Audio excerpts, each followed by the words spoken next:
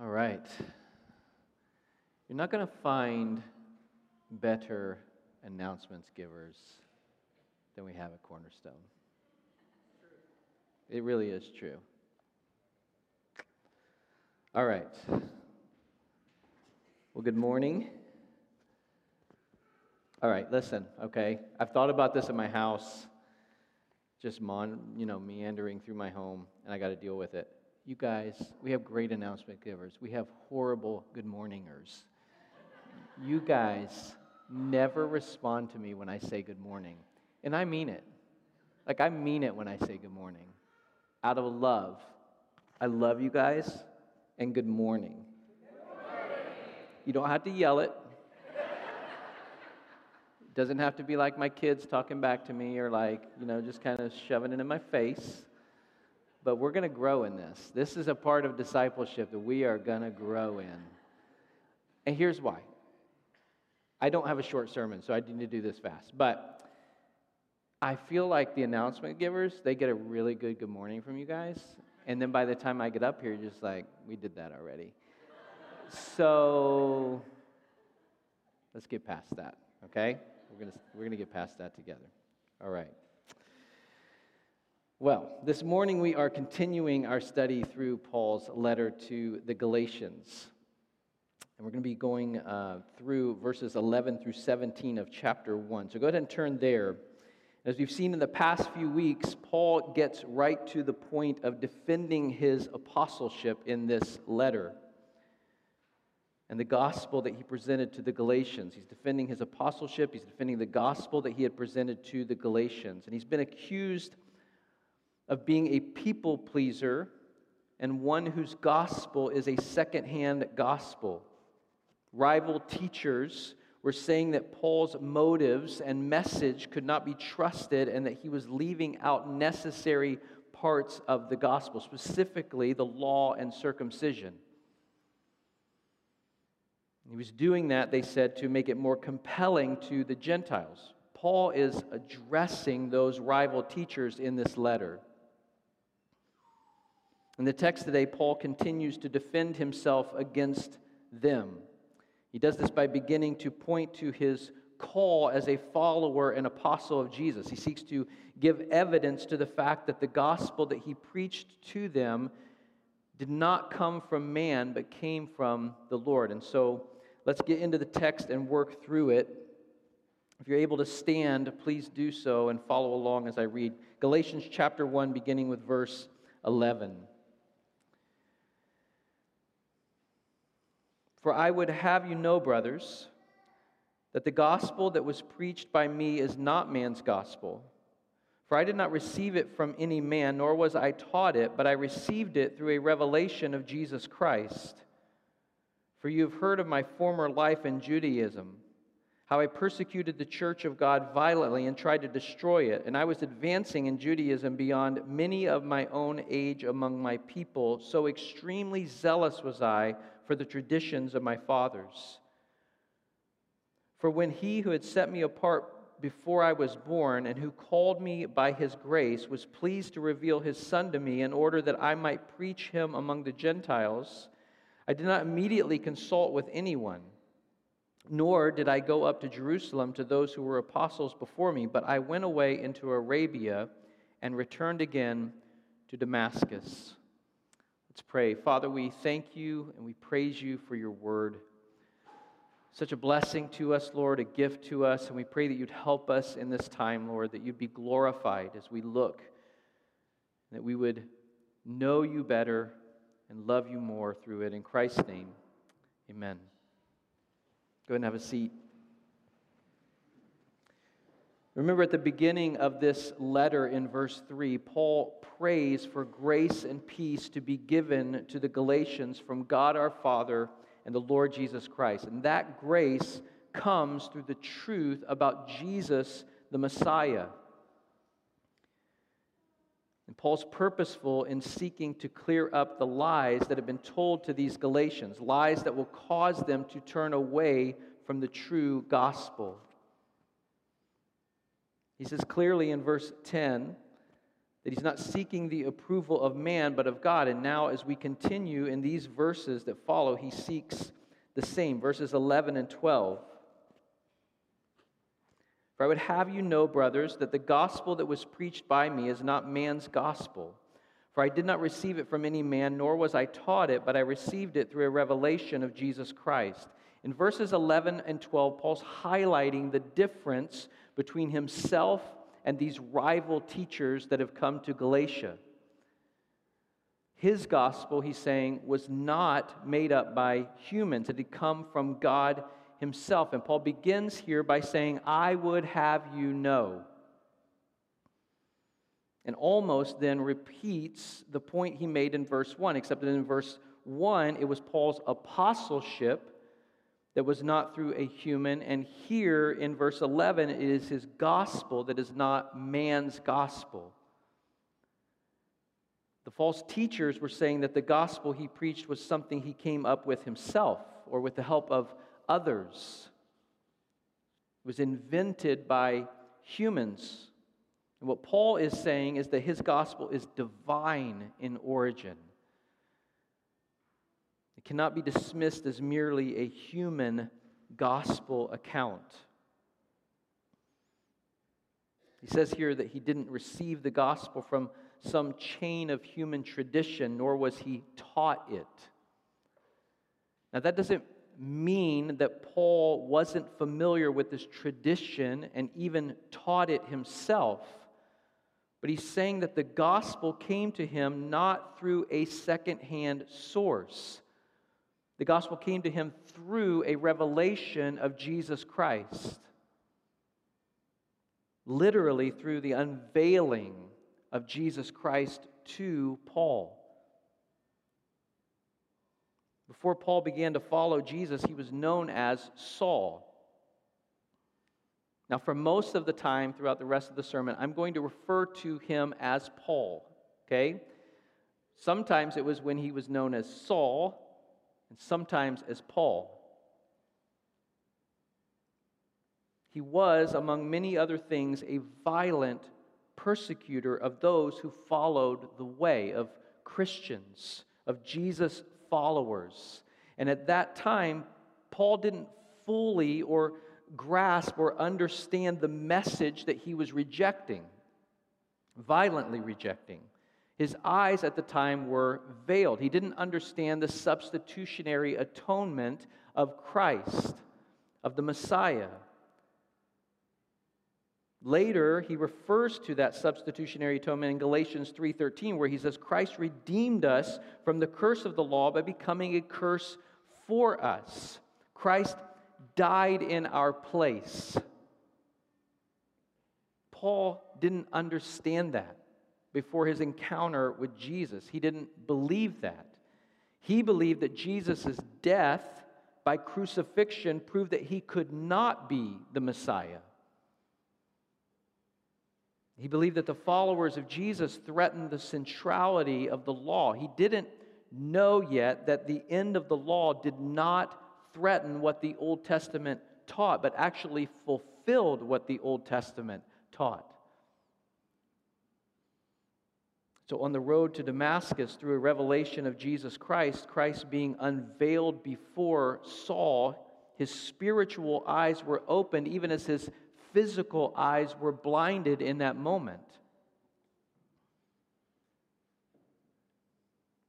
And Paul is writing here about a moment when everything changed for him. When suddenly Jesus, already enthroned in heaven, became visible to his naked eye on earth. This is the truth of the gospel. The gospel is the revelation of Jesus Christ. That's the good news. Christ, the Messiah, and all that was promised in him has come. The promises were all true and all fulfilled in the Messiah, Jesus Christ. Paul's saying he didn't receive his gospel from a human being. No, he saw the risen Christ on the Damascus road. It goes on in verses 13 and 14, for you have heard of my former life in Judaism, how I persecuted the church of God violently and tried to destroy it. And I was advancing in Judaism beyond many of my own age among my people, so extremely zealous was I for the traditions of my fathers. Now, Paul was zealous for God. Even before his encounter with Jesus, that's what he's referring to here. And we're going to get into this more in a bit, how zealous he was and why that is so important here. But he refers to his persecutions, how he persecuted the church of God violently. We read about those accounts in the book of Acts, in Acts chapter 7, verse 58, when Stephen is being stoned to death for his faith in Jesus. It says, "Then they cast him out of the city and stoned him, and the witnesses laid down their garments at the feet of a young man named Saul."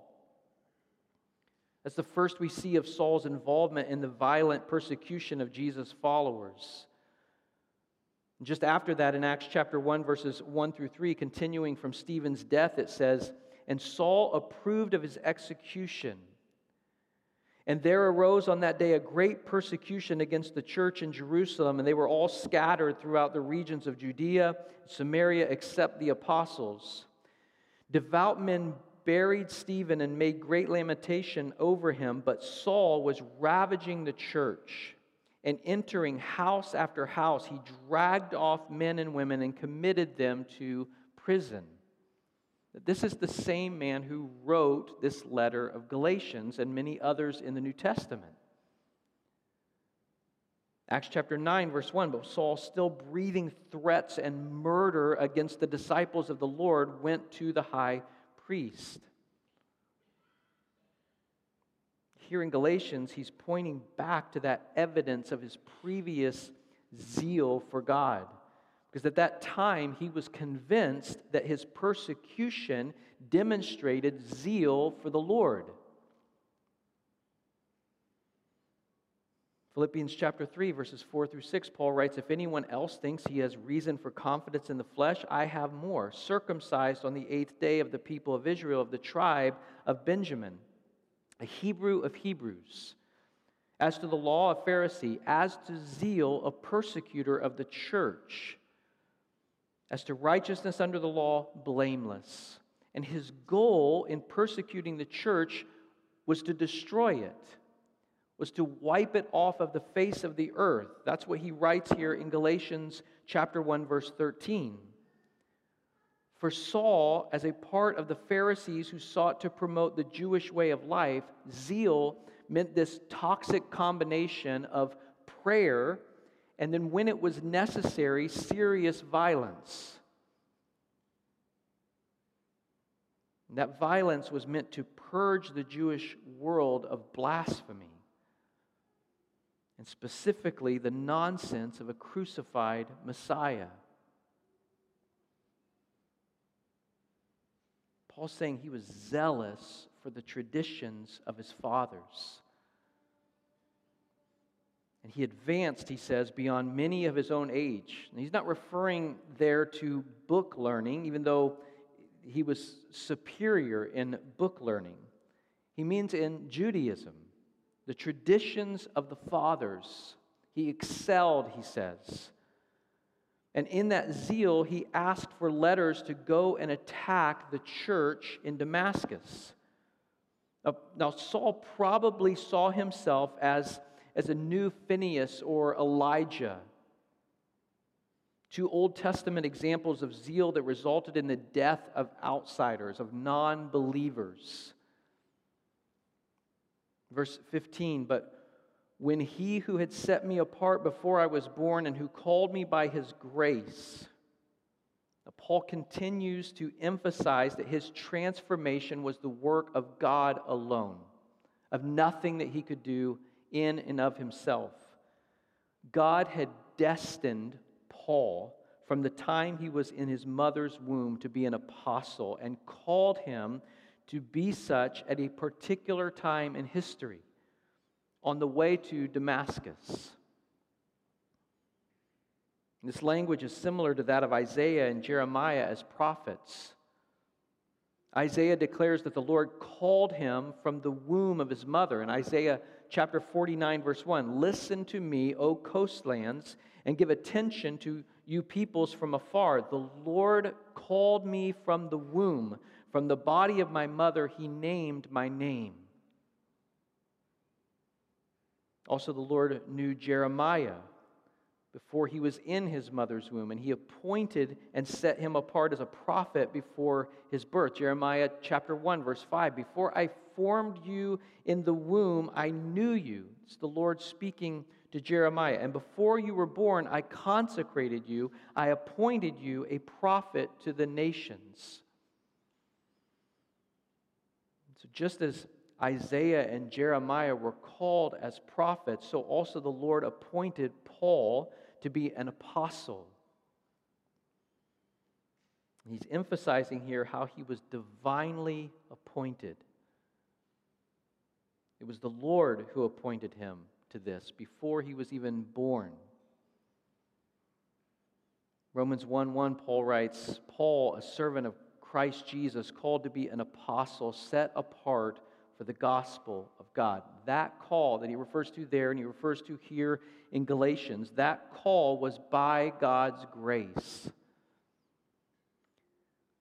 Paul says in verse 15, that word calling means a call that is effective, a call that convinces the one who is being called. And then verses 16 and 17. "Called me by his grace, was pleased to reveal his Son to me in order that I might preach him among the Gentiles. I did not immediately consult with anyone, nor did I go up to Jerusalem to those who were apostles before me, but I went away into Arabia and returned again to Damascus." When God called Paul as an apostle sent to preach the gospel to the Gentiles, when God revealed the gospel to Paul, Paul didn't hurry off to ask others about the legitimacy of the revelation. He didn't go and consult with anyone as to what he saw. He didn't go and visit the apostles to see what their input would be about what he had seen on the road to Damascus. He didn't go and consult with anyone as to what he saw. Instead, it says he went away.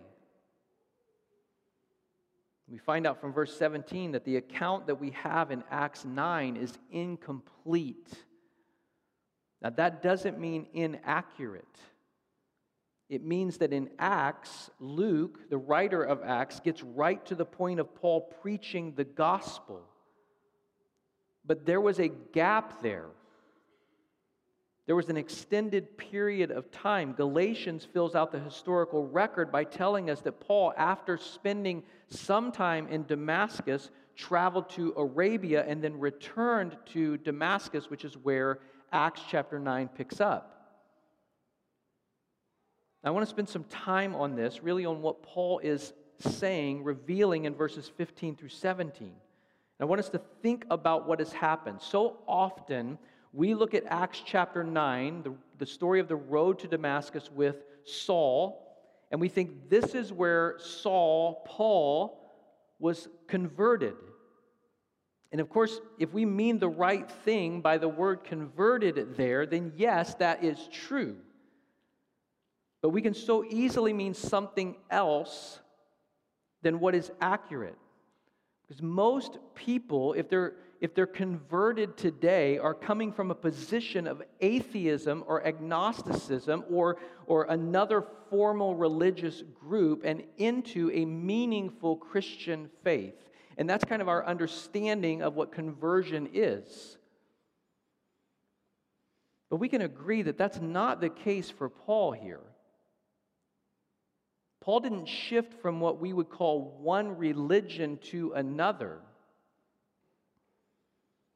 Paul himself insists in the book of Acts that he had always been loyal to who? He had always been loyal to the God of Abraham and Isaac and Jacob. Not just that, Paul had always cherished the law and the promises. He loved the prophets. He knew and loved the Psalms. And he continued to do that after his encounter on the road to Damascus. Those things didn't change. And here's something we should not forget. Saul of Tarsus, just like many devout Jews, was longing for and praying for God's Messiah to be revealed. For God's Messiah to appear, to defeat the wicked pagans and to rescue his people. And that's significant. When Saul came to believe that Jesus of Nazareth was Israel's Messiah and the true Lord of the world, that was thoroughly a Jewish belief. That is what he had been taught and prayed for his entire life. That belief only made sense within a biblical worldview. It was the coming to fruition of the promises that had been made throughout the Old Testament, not the abandonment of those promises. So we shouldn't think that Paul was not eager for the Messiah to come. He just never expected that he would look like a crucified Jesus.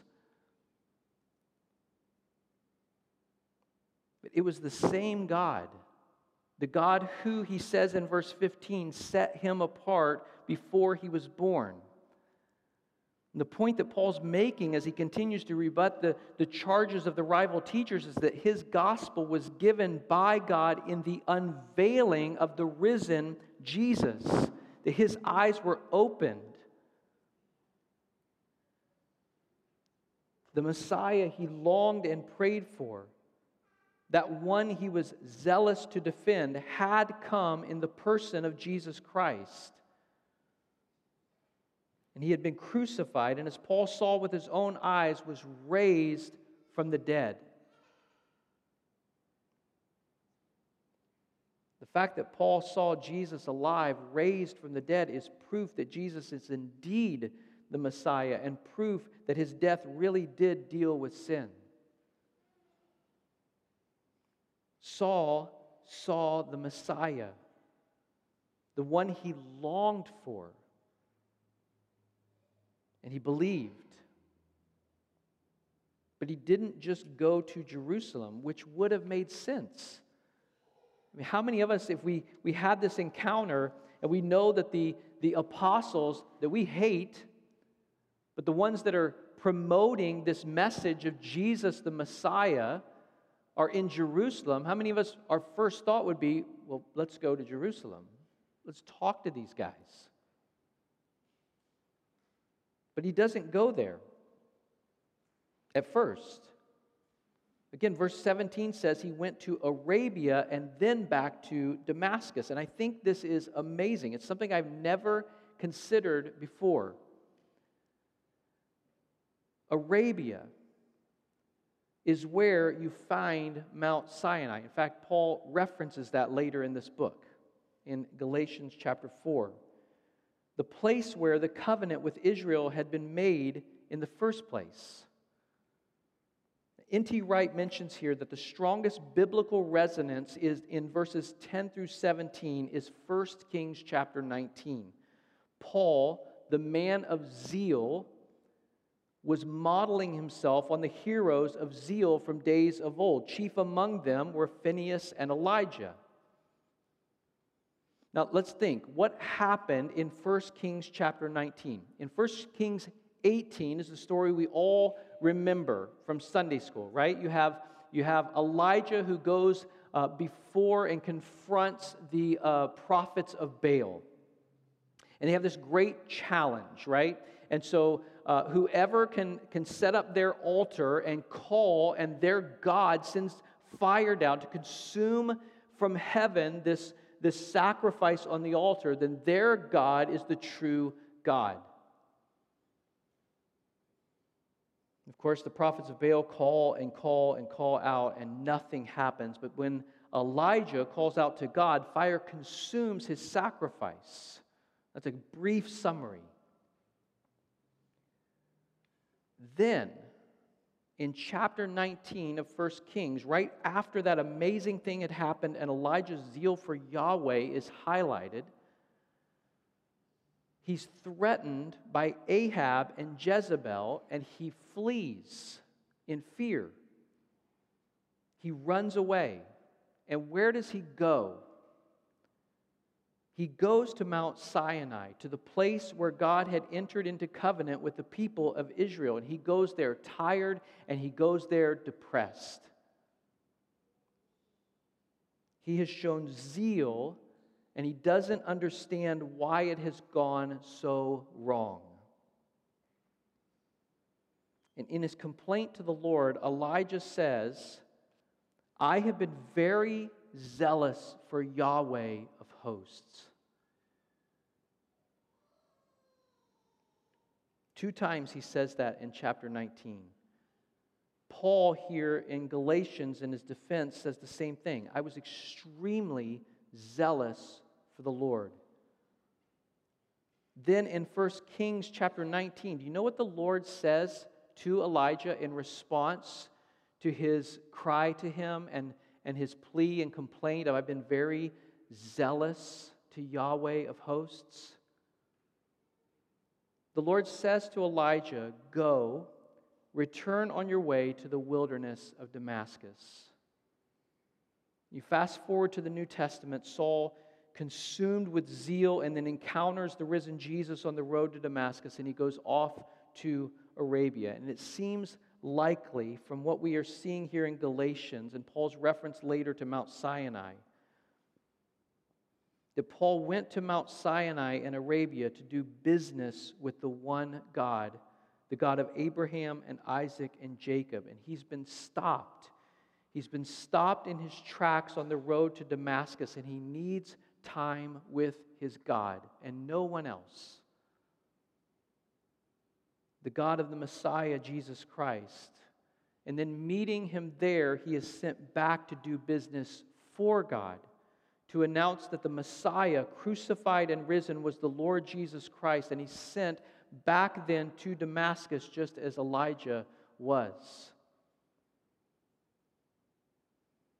The story that Paul is telling here is that God is the God of grace. And that in the midst of his zeal that we read and would define as wickedness, God is gracious. And in his grace, he reveals his Son to those who seek him, just as he did to Paul. The gospel is the revelation of Jesus Christ. The revelation that Jesus came, the Son of God, born of a virgin, that he lived a perfect life, demonstrating to us what it means to live for God. And that he died as a sacrifice for our sins, that he was raised from the dead so that whoever believes in him will be credited with his righteousness, just as he was credited with our transgressions. So I would encourage you this morning, if you have seen him, if God has revealed him to you in your hearts, if what we know took place with Saul, who becomes Paul, has taken place in your heart, just as God says in 2 Corinthians chapter 4, verse 6, that it does for everyone who knows him, then rejoice. It is because of his grace alone that you know God. It's because of his grace alone that you know that Jesus is the Messiah who has come to take away the sin of the world. It's because of his effective call and the revelation of Jesus Christ that you are his, that you believe. It's not because of your own strength. It's not because of anything you have done or accomplished yourself. It's because of God. And so as we go into a time now where we remember the Lord and take the Lord's Supper, let's do it with a heart that rejoices.